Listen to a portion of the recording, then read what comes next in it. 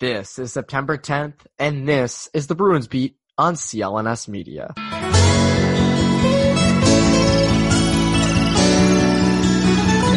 And welcome back to the Bruins Beat on CLNS Media. My name is Evan Marinovsky, and do you want to know why I think this week is so great?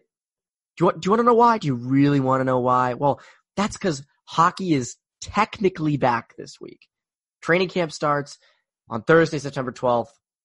So technically it's back. It's technically back. Doesn't really come fully back until the regular season starts. That's when most people start to care. But hockey there's news. There's stuff to talk about. There's stuff to look at and watch and read. And it's fun. Again, thank God. It was such a long summer of nothing. And so now we got something. We got something to talk about. We have something to watch, which is good, which is very necessary. So to celebrate this, I had on DJ Bean of NBC Sports Boston, who we get into a lot of stuff. I didn't think this podcast would go as long as it did. We started with training camp and sort of position battles, Anders Bjork, all those guys. And then we got into contract talks because there's some rumblings on the Charlie McAvoy front. Not rumblings, but there's some stuff to talk about with that. You never know. So DJ and I talked about it, and you're probably going to want to listen. And then after that, we get into he asked me a random question when I was wrapping this up. About where the Bruins would finish in the Atlantic Division. And that took us another 15 minutes. So I think that was probably the most interesting part of the podcast. And it's at the end, which means you got to listen to the whole thing. So I hope you listen to the whole thing anyways, but you're really going to have to this time. But anyways, without further ado, here is my conversation with DJ Bean. And we're here with DJ Bean. DJ, what is up?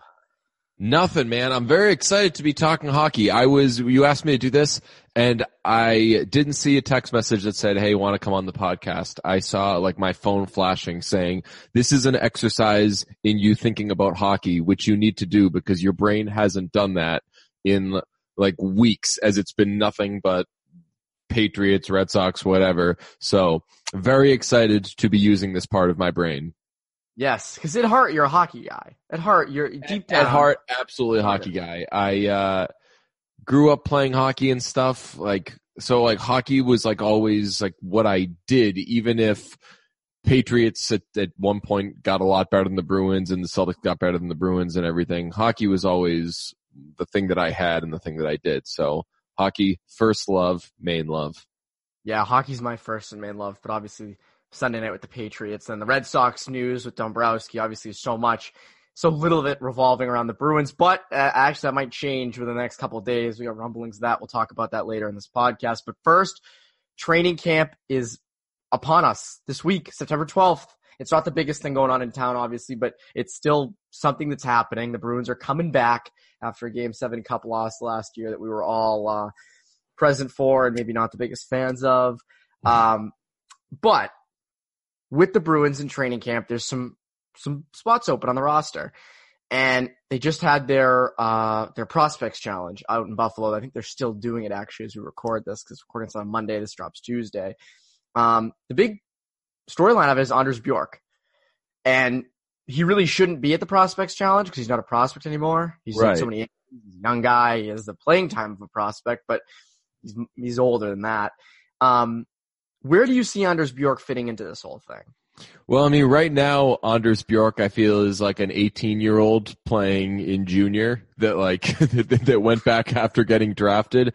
And you always see that happen. You're like, man, they spent a first-round pick on this guy, and he scored 16 goals in junior last year. He must suck. And then he goes back, and he's older, and he's bigger than everybody else, and he scores 70 goals. And you're like, this is going to be the best player in the world. I feel like maybe we're experiencing that a teeny bit with Anders Bjork. But, I mean, when Anders Bjork came aboard and they realized that they had an actual prospect on their hands with this kid, everybody was thinking top 6 forward, right? So as you figure out what do you do with the top 6, where do you put Pasternak? I mean, perfect world, if you could slide in Bjork with Marchand and Bergeron and have him be the guy that for a million years, it was always just have those two guys and then put whatever you want. next to them. It could be Riley Smith, and maybe Smith will go off and score 20 goals, or it could be Brett Conley, and maybe he'll be good in flashes and quiet in flashes. Normally, you can kind of put anybody there. I really like Danton Heinen there, but if best case scenario, if Bjork could play in that slot, then suddenly you don't have to worry about moving Charlie Coyle to right wing to play with Krejci, because you can put Pasternak there, and then you've got the luxury of playing Heinen on the third line, which, let's face it, offensively, that's probably more where he projects than being a top six guy, and you can play him with Coyle and whomever you want to put on that right wing. Obviously, he could also Bjork obviously could also just be a third line guy, and then you kind of do what you've done the last couple of years. Yeah, Bjork's kind of like the kid who stays back every year in like 6th grade and just keeps repeating and repeating and repeating. And it's like, when's this kid gonna get out of here and be a regular student? I mean, I look at it from your point of view. Put him on the first line. That if he can play to that potential, which we've kind of seen bits and pieces of in the past, that solidifies. That eliminates so many of your problems, because, as you said, you have a right wing now for Krejci. It's Pasternak. Pasternak and Krejci love working together. On the second line, you have DeBrusk on the left side, and then on the third line, I don't think Studnicka's ready to be a third line center. You don't want to just throw him right in there, and you can see how it works. You can bring him up for parts of the year. It doesn't mean he has to stay there. It doesn't mean once he's up, he's up forever.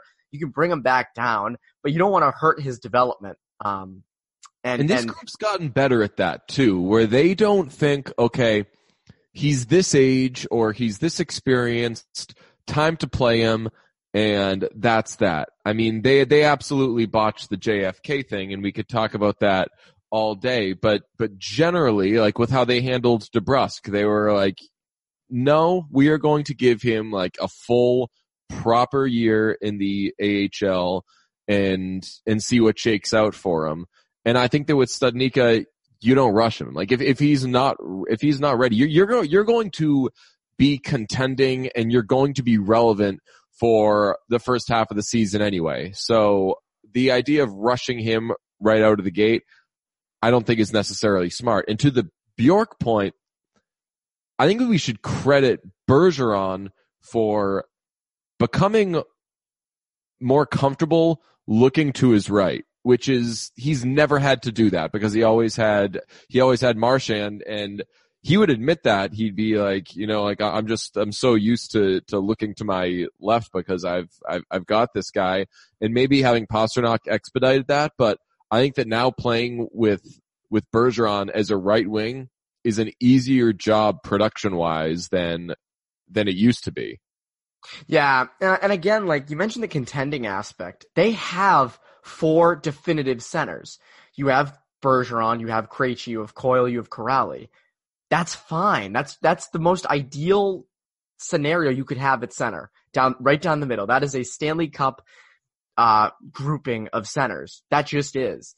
And if Bergeron and Krejci are producing in the Stanley Cup, Heyo, you got him there. It's funny, I tweeted out that thing because a few weeks ago when that Boston Sports survey came out, they mentioned how Krejci, I think, was voted second most underachieving player of last year. And I was like, wait a second, this guy had tied a career high in points. What are you talking about? And someone replied, well, he didn't show up in the Stanley Cup. And I said, well, neither did the top line.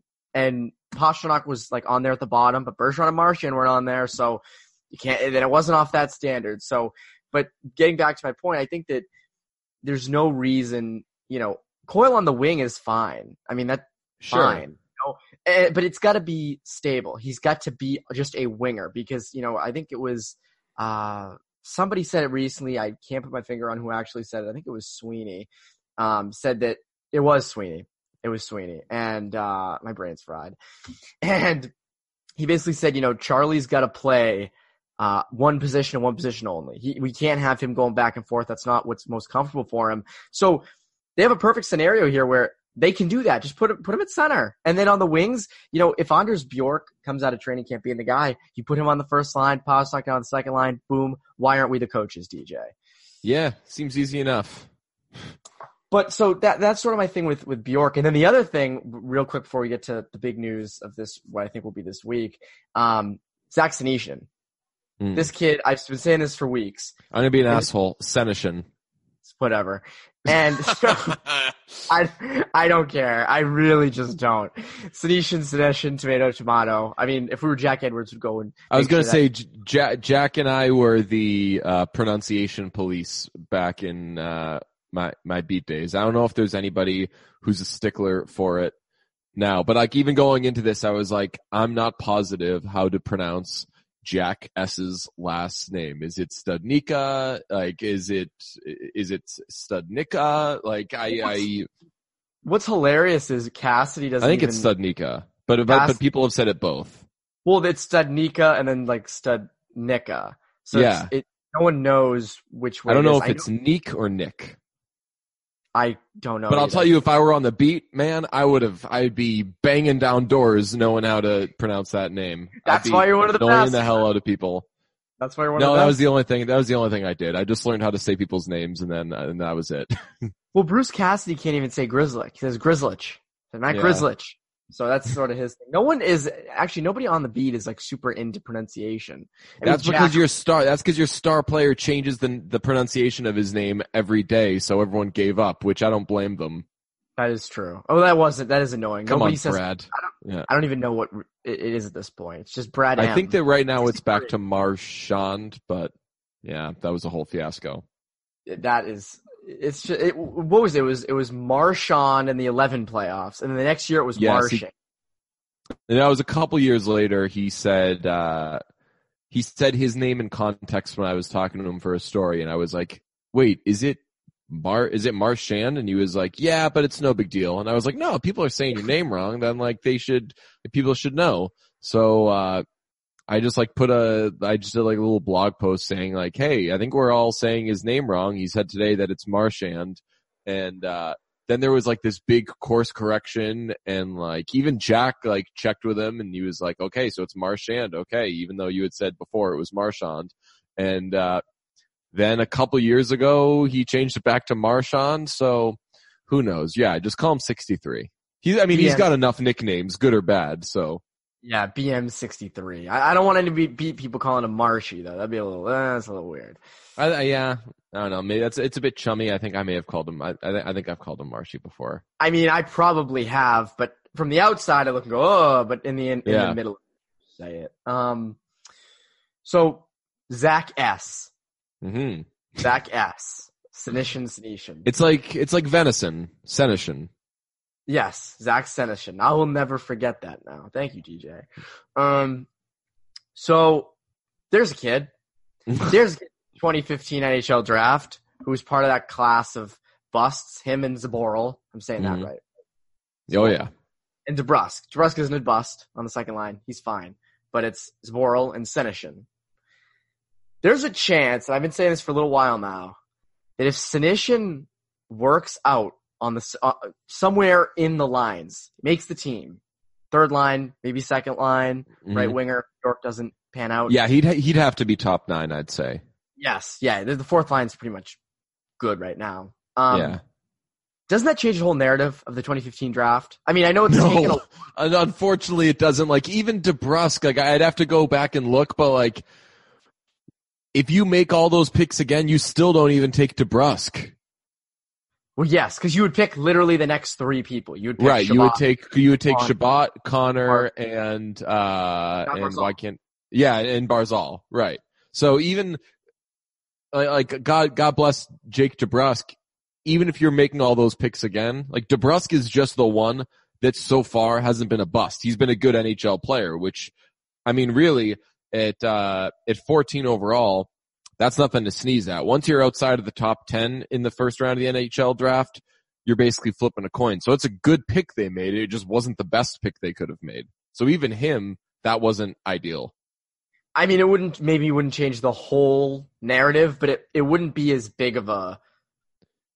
If you say you got 2 NHL players out of it, then it gets more towards what happens with every team, which is you picked this guy 17th and this really good player went at 30. And it's like, well, there's a lot more projection involved in the NHL draft. That's why it's a lot harder than the NFL, where you're choosing between guys who are essentially already NFL players. NHL draft, you're saying, what's this guy going to be in 2-3 years? As his body is growing, it's an impossible task.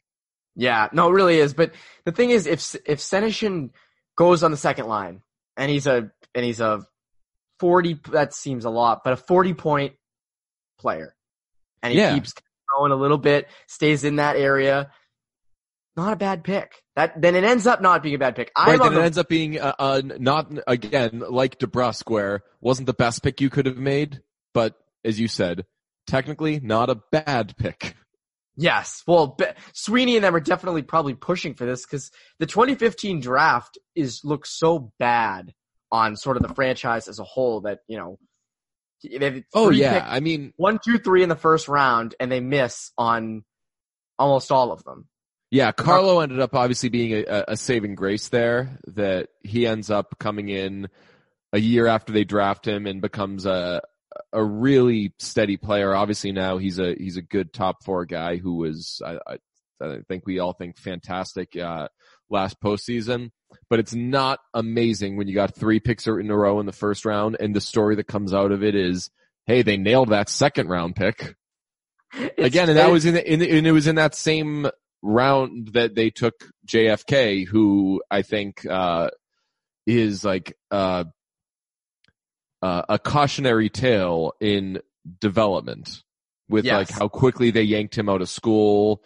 And like if they had, I feel like if they just left, if they hadn't talked him into coming out of school, I think that he's still stateside and they've got a real prospect on their hands, versus we wonder now, is he the second coming of Alex Koklachev? Yeah. Now that whole situation was a debacle. So there's a lot of fun storylines coming out of training camp with the roster, but none are as big as the contracts. Sign your players. Sign your players.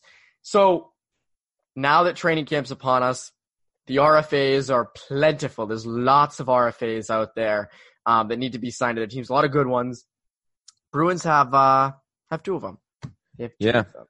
Charlie McAvoy and Brandon Carlo, as you all know pretty well at this point. It's pretty much the only storyline of the summer, one of the only ones.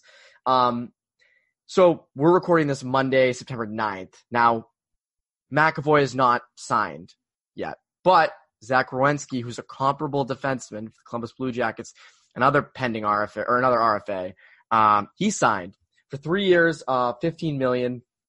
Contract breaks down as $4 million in year 1, $4 million in year 2, $7 million in year 3. And Bob McKenzie had some interesting things to say on this. He said, and he tweeted, nothing imminent on the Charlie McAvoy or Ivan Provorov deals, but with camp opening this week and Werenski signing to a 3-year, $15 million deal today, expectation is talks on McAvoy and Provorov will heat up considerably in the next day or two. Werenski deal could be a catalyst for McAvoy and Provorov, but no guarantee either. Of the 2 big RFA defensemen, McAvoy has proclaimed his love for Boston, and it would appear he's much more inclined to want a longer-term deal, 6, 7, or 8 years, than a bridge deal, 2 or 3. So Bobby Mack doesn't throw those things out there just to throw them out there. That's pretty. I think that the Athletic had a piece on it. I apologize to whomever wrote it. It was one of the heavy hitters about the waiting game that was occurring with all these RFAs, and you use the term catalyst with the forward group and the defense group. It was like one of these guys needs to sign for everyone to have an idea, and then similar contracts will go from there. Perhaps. I don't like that the first one that happens is a bridge deal, because if I'm the Bruins, I don't want to sign Charlie McAvoy to 3 years and $15 million and then set him up for a huge deal with the next contract. I've said it, if you ever watch us on NBC Sports Boston, I've probably said this 6,000 times. I always look at the Canadians and PK Subban, and it is such a cautionary tale. He comes off his entry-level deal, and he'd clearly flashed and he'd clearly shown he's going to be a star. And Marc Bergevin is hesitant to give him that huge contract that he wants, or to go long with him. And he says, okay, we'll give you a 2-year bridge deal and see what shakes out. What shakes out is Subban goes out, wins the Norris in the first year of his deal, and next thing you know, that next contract is commanding, I think, $9.5 million. And he totally just took that bridge deal and shoved it up the Canadiens' ass. And if you are a believer in Charlie McAvoy, you don't want to sign to a bridge deal, because if you believe in him, then you think that he's going to go out and prove himself to be, say, a top 10 defenseman in the NHL. And then when that bridge deal is up in 2-3 years, you're not looking at $5 million a year, and you're not even looking at the $7.5 million a year that you're probably paying him on a $7 or $8 million deal. You are looking at 9, 10 plus, and that is a nightmare for a team that right now is experiencing the pitfalls of mishandling the salary cap. So if you're the Bruins and you believe in Charlie McAvoy, you make the money work, you free up the cap space however you have to do it. Ideally, you hold on to Torrey Krug, but you free up the cap space. Right now, you've got something like $7.3 million, and you sign Charlie McAvoy to 7 times 7 or 8 times 7.5, something like that, if he'll take it. So you don't have to worry about that next deal coming soon and coming much, much bigger than you want to pay. Well, the other thing is the Bruins have success at signing their guys young to long-term deals that end up looking cheap, right? Totally. I mean, that's Marchand, Pasternak, yeah. Yes, and so why do a bridge deal? Because they're, obviously they're cap constrained right now. This has been said 1,000 times. You have McAvoy, you have Carlo, and then you also have Krug next off season. And people forget also, I'm almost positive Jake DeBrusk is an RFA. Yeah, DeBrusk is next season, yeah. So that'll be really fun to sort through. But again, like, do you make it do you make it's not Charlie McAvoy's fault that the Bruins signed David Backes, And if you're the Bruins, you can't say, okay, we're going to let David Backes' situation dictate how we proceed with what could be a franchise player. And franchise player is a very grand term when you've got Marchand and Pasternak and Bergeron and these guys on the roster. But to a lot of teams, that's what Charlie McAvoy would be. So you don't let that get in the way of signing Charlie McAvoy to the right contract. You figure out what is the right contract. You come to an agreement, come to terms with, hey, what's it going to take to sign you for 7-8 years? And then once you know what that is, you ship out whoever you got to ship out, and it's going to be a hit, but you've got your star player under contract for the right terms. I would so rather do that than say, okay, let's just squeeze him in for a couple of years and then kick that can down the road, because down the road you're going to be in even worse shape than you are in now. Yeah, no, I agree with you. The long-term deal makes more sense because, again, like, it's going to look expensive now. People are going to say, well, McAvoy hasn't lived up to it. We think he's going to be this, but we don't really know. But he's projecting to be a top 10 defenseman in the NHL. And if, let's say, as you said, they sign him to 7-7 or 7-7.5 or something, that's going to look cheap when he's a top 10 defenseman in the NHL 3 years down the road. And they have him completely locked up, no problem. And he wants to be here. And again, they're good at giving these team-friendly deals. They're good at getting guys to buy into to sort of the team and taking less. Torrey Krug had said to Emily Kaplan last week that he'd probably take less. So my next question, along the lines of Torrey Krug, if you had to do it, which I don't know if you really have to yet, would you trade Krug in order to free the cap space for McAvoy? Or would you even need to do it? I don't think that you would need to, but that would be the quote unquote easy thing to do, because teams would be lining up to trade for Torrey Krug, and by trading him, you're freeing up realistically $4.25, right? Because you're probably replacing that roster spot with somebody making $1 million or less. So in the meantime, it allows you to, say, sign Brandon Carlo at 4 and sign McAvoy at 7-ish, right? I'm doing everything I can, though, if I'm the Bruins, to hold on to Krug, especially if he says he's going to take a a hometown discount, which I totally believe he would do. He loves Boston. Everybody always says how much they love Boston. Krug has kind of put his money where his mouth is there. He moved to Boston after like a year or two playing here. Like, he legitimately loves Boston, loves being a Bruin.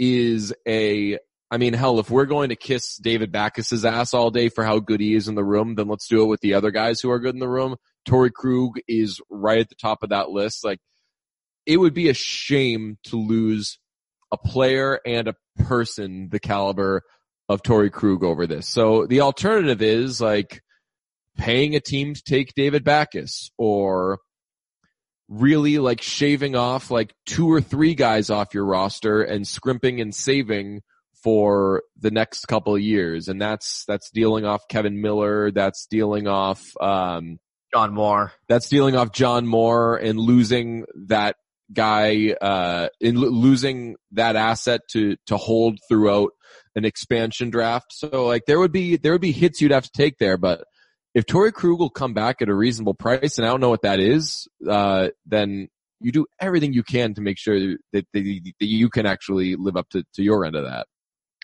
That's the thing. You can't losing Krug. But I think some people look at him and they're like, you know what? He's short. Whatever. They can replace him. I'm like, man, like it's been like you haven't had players like him. Like, why are you so dumb about this? It's like, it's similar to like the Tuukka thing. Like, man, forever you didn't have good goaltending. And then you had it with Tuukka or with Thomas and then Tuukka and now you think that like good goaltending just grows on trees. Guys like Torrey Krug, this isn't like a height joke. Like, they do not grow on trees. And the other thing is that Krug, it's not like he was this highly regarded prospect. I mean, he was a winger in college. And they just make him into this great offensive defenseman. He's had unbelievable success here. There aren't many guys in the NHL like him. There aren't. They're great offensive defensemen, obviously. Right. But at his size, and the other thing is they don't have to pay him as much because, I mean, he's good in the defensive zone, don't get me wrong, but he's not a shutdown guy in his own zone. No, he hold, I would say that, I don't know, average is tough because you're saying like average relative to like a much bigger guy. But I remember Claude used to say like he doesn't have to be Chara. He like if he can just go out and be like Brian Rafalski, who wasn't the biggest guy but could manage in the defensive zone. And that's kind of how I feel about Krug defensively. I'm never going to think that he's I don't know, like anything special defensively, but when he's out there, he's generally not in his own zone, so you don't really need to worry about that. And B, he's responsible defensively. So I think that people way overlook the like, oh, well, he's small and he's not great in his own zone. He makes up for any deficiencies in spades. Yes, and the other thing is I think people totally undersell how good he is on the power play and how if you lose a guy like him, you're not getting a power play quarterback of that caliber anywhere else. I mean, Matt Grzelcyk, maybe, McAvoy, like kinda, but nowhere to the extent of Torrey Krug. Are you going to? No, like Torrey Krug was born to run a power play. Correct. Right at the top of the key, right at the top, blue line, friggin' passing around, beautiful. That is literally why he was put on this earth. And people totally overlook that for, he's a little small. Oh, he doesn't seem that great in his defensive zone. Well, also, he's with Brandon Carlo. Like, that's sort of why they offset, Brandon Carlo's the shutdown guy in his own zone. Torrey Krug is the offensive wizard. This playoffs showed how good that works. And not to make this like the body issue of this podcast. When people talk about how Torrey Krug is small, he is a bull. Like, he is like a thick ass dude. And I think that people just look at his height and they're like, he's small. Like, he is, I've said this a million times. It sounds crazy, but he's one of those people that, like, if you were to see in street clothes, you're like, that is a person I would have no interest in messing with. Yeah. And he's obviously like a small man, but he is like a bull. He's a tank. He is. And again, like the Robert Thomas hit. Granted, he had he had a ton of momentum with him, but he leveled him. Yeah. And he has those hits during the season where he goes up against a guy who's taller, but not necessarily bigger, and he wrecks them, you know? And people just totally miss that. So again, they got to find a way to keep Krug and be able to sign McAvoy to a solid deal and Carlo, because Carlo seems like a pretty obvious, give him 6-7 years at $4 million. That sort of seems correct. That would be, if he would do that, I would do that in a heartbeat, because I don't know how much more he could actually, how much more his value would go up, like what more he could do. I just think that year by year, the market could maybe get a little bit bigger. So if you lock him in now, like what he's doing right now, you could sign him for $4 million. But if he does it in, say, 2023 and he's a free agent, then he's probably like $5.5 million. So if you could lock him in at that number now, that's what I would do. The other thing is, we sort of saw how good of a shutdown defenseman he can be, but that's not worth as much as saying an offensive defense. If they show signs of it, can hit, 60, 70 points in a year. And then it's like, whoa, that's a lot of cash for them. But if he's just a shutdown defenseman who's really good in his own zone, that's very valuable to a team. Don't get me wrong. But those numbers aren't going to go up. So it's not going to be like, right. Exactly. So the numbers, you can't really measure it that well, and it's not worth as much as an offensive defenseman. And so that's the thing with him. So and I think I've said this we've all said this all summer. If you can sign him long term to a $4.5 million deal, awesome. And so this whole contract thing, I can't wait till it comes to an end, because this has literally like been it for Bruins stuff. That's what's kind of confusing for me. Like, why haven't they just gotten Carlo done? And then say with McAvoy, we don't have the money yet. We're going to have to create it once we know what you're going to cost. Maybe, I don't know, maybe then like there would be some perception of, it would be more direct. You could tie, when someone's gone, like, oh, they got rid of this guy to sign McAvoy. So I don't know, maybe that would be some like messed up pressure to put on the kid. But I mean, you've got the money right now, certainly to get Carlo done. So I'm surprised that they wouldn't just wrap that up. They literally like took the summer off. It's funny. Bob McKenzie tweeted, one agent observing the RFA dynamic with NHL training camp set to open this week said, quote, "We're going to try to do in 2 or 3 days what we haven't been able to do in 2 or 3 months." And then Bob McKenzie adds, "The opening of camp is not by any means a hard deadline, but it is a pressure point of sorts." That's the thing. Like, you have all summer. I mean, granted, Sweeney and them have been most likely been thinking about this and know where they want to go with negotiations, but you got to get these things done. You got to get these things done, and now it's really crunch time. Now you actually have to do this stuff. And Sweeney can go out and say that he wants to have these guys as Bruins for life, forever, but they got to find common ground with contracts. But again, he's good at that. The Bruins are good at that. So I will. I don't doubt Sweeney's contract extension acumen in the slightest. I mean, if there's one thing that guy can do, it's that. And obviously he's done some other things well, but it is kind of funny, to see him win GM of the year. And you're like, man, like I get it. Like the team went further than people thought they would go, but like the good shit that he did, like wasn't necessarily this past year. Like I'm giving him that GM of the year for signing David Pastrnak a couple years ago, and for signing Brad Marchand a few years ago. Well, that's sort of the thing. You get GM of the year so far after maybe the things you did best, at least. Right, to earn it, yeah. So, I want to hear your guess. Do you think the McAvoy signing happens this week? Ooh, I don't know. I'm not connected anymore, man. Not that I like that sounded very like. Don't sell yourself short. Yeah. No, but I mean, I'm just like, I don't text agents or like people in the know anymore. No, I just mean like, take a guess. Do you think it happens? Yeah. My guess is no. I would say, I don't know. I'm just used to it not being done. So I think that's my thought too. It's like I can't see a world where it actually happens. It's been so long where like we've been waiting. I mean, Marissa and Jamie from the Herald was on a few weeks ago, and she was like, I was literally on call to write something up on the McAvoy or Carlos signings if it were to happen for like weeks on end and nothing. And so I think that it's just like a norm now where it's like, it's just never going to happen, but it will. What will bug me though is when people start saying that it's a holdout. That's where my like pronunciation police stickler thing pops up. It's not a holdout if the player doesn't have a contract. Like the reason these guys aren't going to be in camp is, to be frank, Don Sweeney. Like it is not Charlie McAvoy's fault that he doesn't have a contract. It is the cap situation that their team and their general manager put them in, not leaving them enough money to sign these players. Like a few years ago when Krug and Riley Smith didn't have contracts, Peter Chiarelli's fault. He signed Jerome McGinley the year before, knew what he was getting himself into, cap overages, et cetera, et cetera. Those players were not holding out. They wanted to play. They wanted to have contracts. The team just couldn't afford it. Yeah.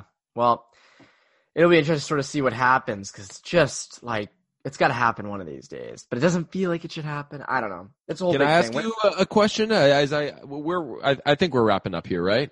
Yeah, we're wrapping up.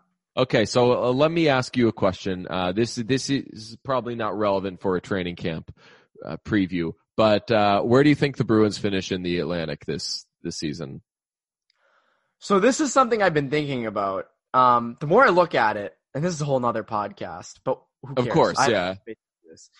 The Lightning are coming off being swept in the first round.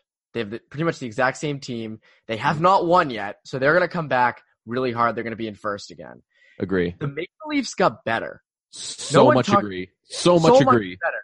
You trade out Nazem Kadri, who was a detriment. I don't care what his points are. He got so many penalties in playoff games that were suspensions and 5-minute majors that helped the Bruins so much. You beat the Leafs twice because of Nazem Kadri.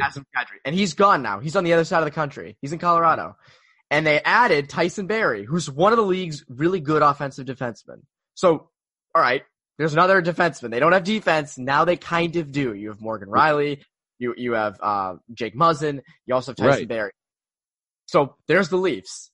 And then, so I don't know if I'm ready to. They're going to fit. They're the third best team in the Atlantic. I think they are. I'm fine. No, I'm fine with saying they're going to be third. I think the question is, people are, I think, also forgetting about the Panthers. Now, I don't think they're going to be ahead of the Bruins. Wow. I do not think they'll be ahead of the Bruins. But they're good in net, at least during the regular season. Oh, yeah. And they're actually pretty solid up front. You know, you have Barkov, Huberdeau, good team. Achari. On defense, they added Achari, of course. On defense, they added Anton Strawman, so that's a good addition. Why not? They could be a wild card team. That is a dark horse team. I like that pick. I mean, my point was, I asked you that to say, last 2 years you've gone 7 games with the Leafs. I think that the Bruins are going to be probably the 3 seed this year, and I think that right now, I don't know that I necessarily take the Bruins in a 7-game series against the Leafs, given that they struggled a lot. Like I thought that they were the much better team than the Leafs the last 2 years, and for whatever reason, you needed Nazem Kadri to lose his mind a couple times in order to help you pass them. And they really struggled at points, especially this past first round against the Leafs. So like, you've barely gotten out of the first round the last 2 years. And yes, one of them yielded a cup run thanks to some splendid goaltending. But man, we get this thing where it's like, oh, they just went to the cup, so they're going to go to the cup again, and that'll be that. I hate to say it. Like, you look at it, and it's like, man, they barely got out of the first round, and the team that they barely beat got a hell of a lot better, and you're going to play them again in the first round. And if they're in third place, they don't have home ice. So there's that. And you're also forgetting the Lightning did not make it to the second round last year. Oh yeah, Lightning are going to be like the 2011 Bruins. They're going to hit the postseason being like, all right, we're embarrassed, we get it. And obviously it took the 2011 Bruins a few games to figure it out. But once they figured it out, they were like, all right, nobody is touching us. Well, and on that, it's pretty common, maybe not in recent years, but it seems like a normal trend where you go to the Cup, and then the next year you kind of, the short off season.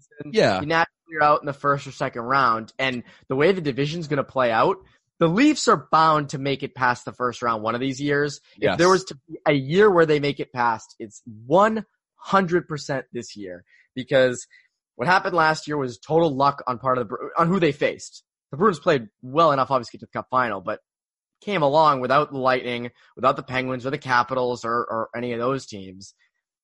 That's not going to happen again. So you heard it here first. Trade Bergeron out west and offer Sheet Marner so you can beat the Leafs in the first round this year. That was Wiggy who said it first. It was not you. Wiggy said trade Bergeron first. Oh, that's true. Yeah, I couldn't even. Yeah, isn't that wild? One could throw out a crazy take like that and not get you heard it here first credit.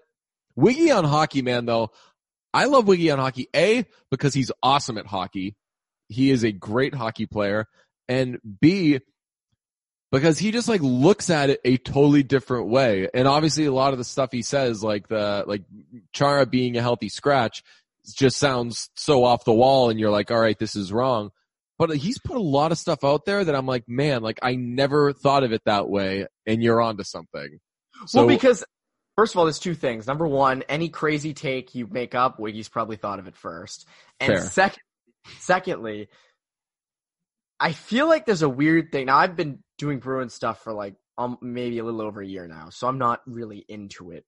I don't know the thought process of everybody, but it feels like Bruins people are very afraid of thinking outside the box. It's very narrow. Yeah. It's very, I said trade Halak during the offseason, and you would have thought I killed somebody. Oh, yeah. My guy Tommy Giles was a big driver of that bus, too. Yeah, people are very afraid of looking outside, and sometimes I am, too. I tweeted after Wiggy said that about Bergeron, I said, I'm going to come out and say it, I don't think the Bruins trade Bergeron. And people were like, you're right. You're totally right. It went viral. And I'm like, this is such a stupid thing. But people aren't afraid to think out of the box, especially on the Bruins, because everyone's so real and it's cool. People are like that. But nobody actually throws stuff out. It's very, right down the middle, narrow-minded. It's you don't think of stuff like that. But it's totally it is more possible than not that the Bruins finish in third place this year. I don't see why that's a hot thing. I mean, it brings me no joy, especially, I say it brings you no joy. It brings me so much less than no joy because I hate when good things happen to Toronto sports teams. My favorite thing, I watch sports so I can see Toronto fans be sad. It absolutely sucked watching the Raptors win a title this year. I like watching Toronto fans get excited about their Toronto team and then see their Toronto team lose. It's a tale as old as time. I follow a lot of pals from Toronto on Twitter, so I can see the tweets of, hey, this team is special. No, it's not. They're going to lose. I can't wait to see it. But I think that this year I could easily see, and I would say that it's even realistic to say that the Leafs will go farther than the Bruins.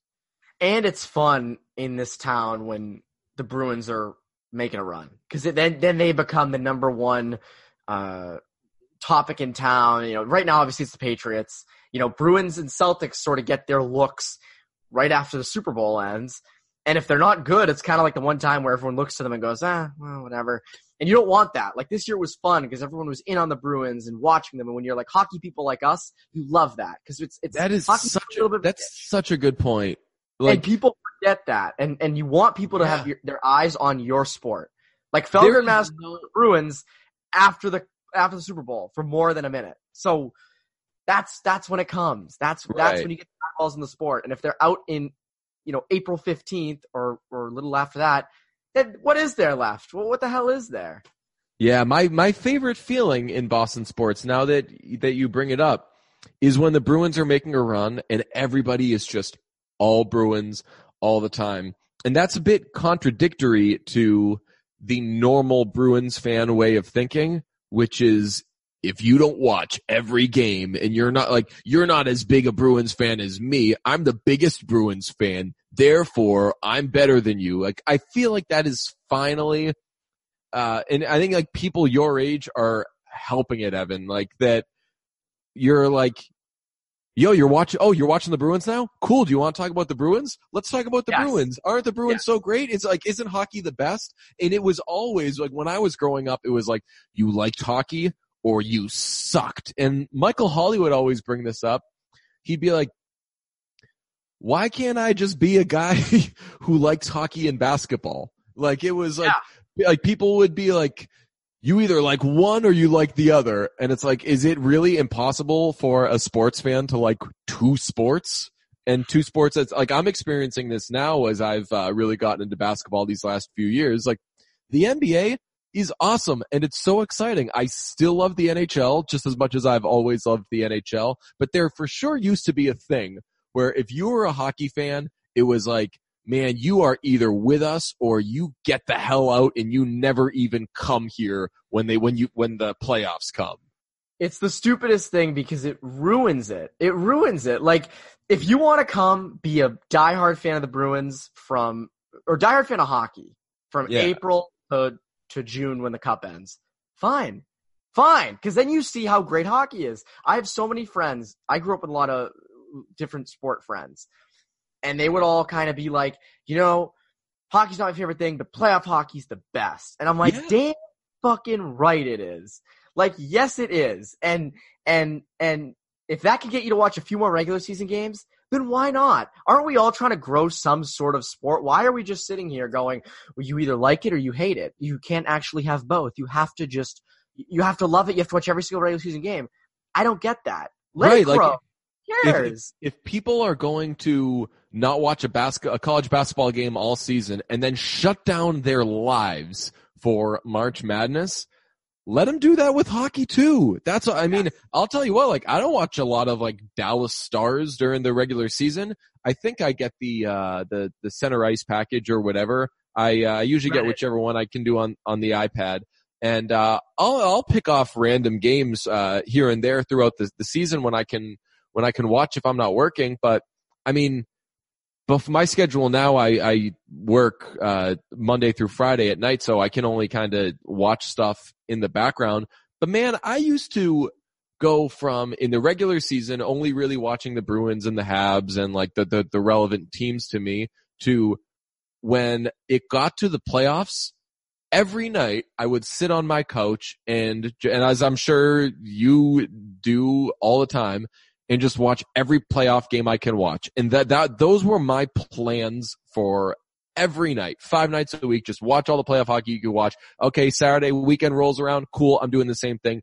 Just watching hockey. Now, I'm watching all these Dallas Stars games when I wasn't watching them in the regular season. Like, I feel like I'm not going to have Dallas Stars fans come at me and be like, turn it off. You weren't watching the whole thing. It's like, if you want to get excited about hockey, hell yes, do it. And if you're a diehard hockey fan, welcome people. I mean, they say, please like my sport for a reason. Yes, I agree 100%. Last year at my girlfriend's formal, I was missing a Bruins playoff game and I had it on my phone the whole time because I'm like, why am I like not watching it? It's not normal. So yes, I'm glad we're on the same page with that. That turned into a whole thing about hockey. I just really wanted to hit the Atlantic Division for a second with you, but I'm glad that turned into a hockey exclusivity discussion. Well, yes. No, it's totally relevant. And during the season preview, maybe I'll have you back on and we can sort of dive deeper on the whole Atlantic Division thing because I think it's something everyone's overlooking. But for now, we're going to deal with training camp and contracts. So, DJ, this will be the one thing that Wiggy didn't say before us. If the Leafs do better than the Bruins, we'll be like, no, swear to God, you heard it here first. Wiggy did not beat us to this one. Wiggy did not beat us to the Bruins. Probably will finish in third place this year. There's some people. There's the occasional guy on Twitter who'll be like, the Bruins won't even make the playoffs. The Bruins are going to suck. So they broken clock is right twice a day. But I don't think they'll be right on that. Anyways, DJ, thank you for coming on. DJ, you have anything you want to plug before I let you go? Hey, anything that I'm going to plug hockey. Check it out. Yes. It's an incredible sport. Whenever it's on, any level, it's good. I mean, don't just like randomly go to like kids games if you don't know the kids, but any hockey, go watch it. If you want to play it, do it. Hockey, the best. That's my plug. I agree with you on that plug. Anything hockey is good. Anything hockey is great. And also check out Boston Sports Tonight and anything NBC Sports Boston that DJ or anybody else is on, because it's a great program. Yeah. And the Brunch podcast while we're plugging. Yeah. And that. And you can listen to any podcast you want, as long as you listen to this one first. Anyways, DJ, thank you for coming on. I'll see you probably around hockey season. And for CLNS Media, I'm Evan Marinofsky. You guys have a great week.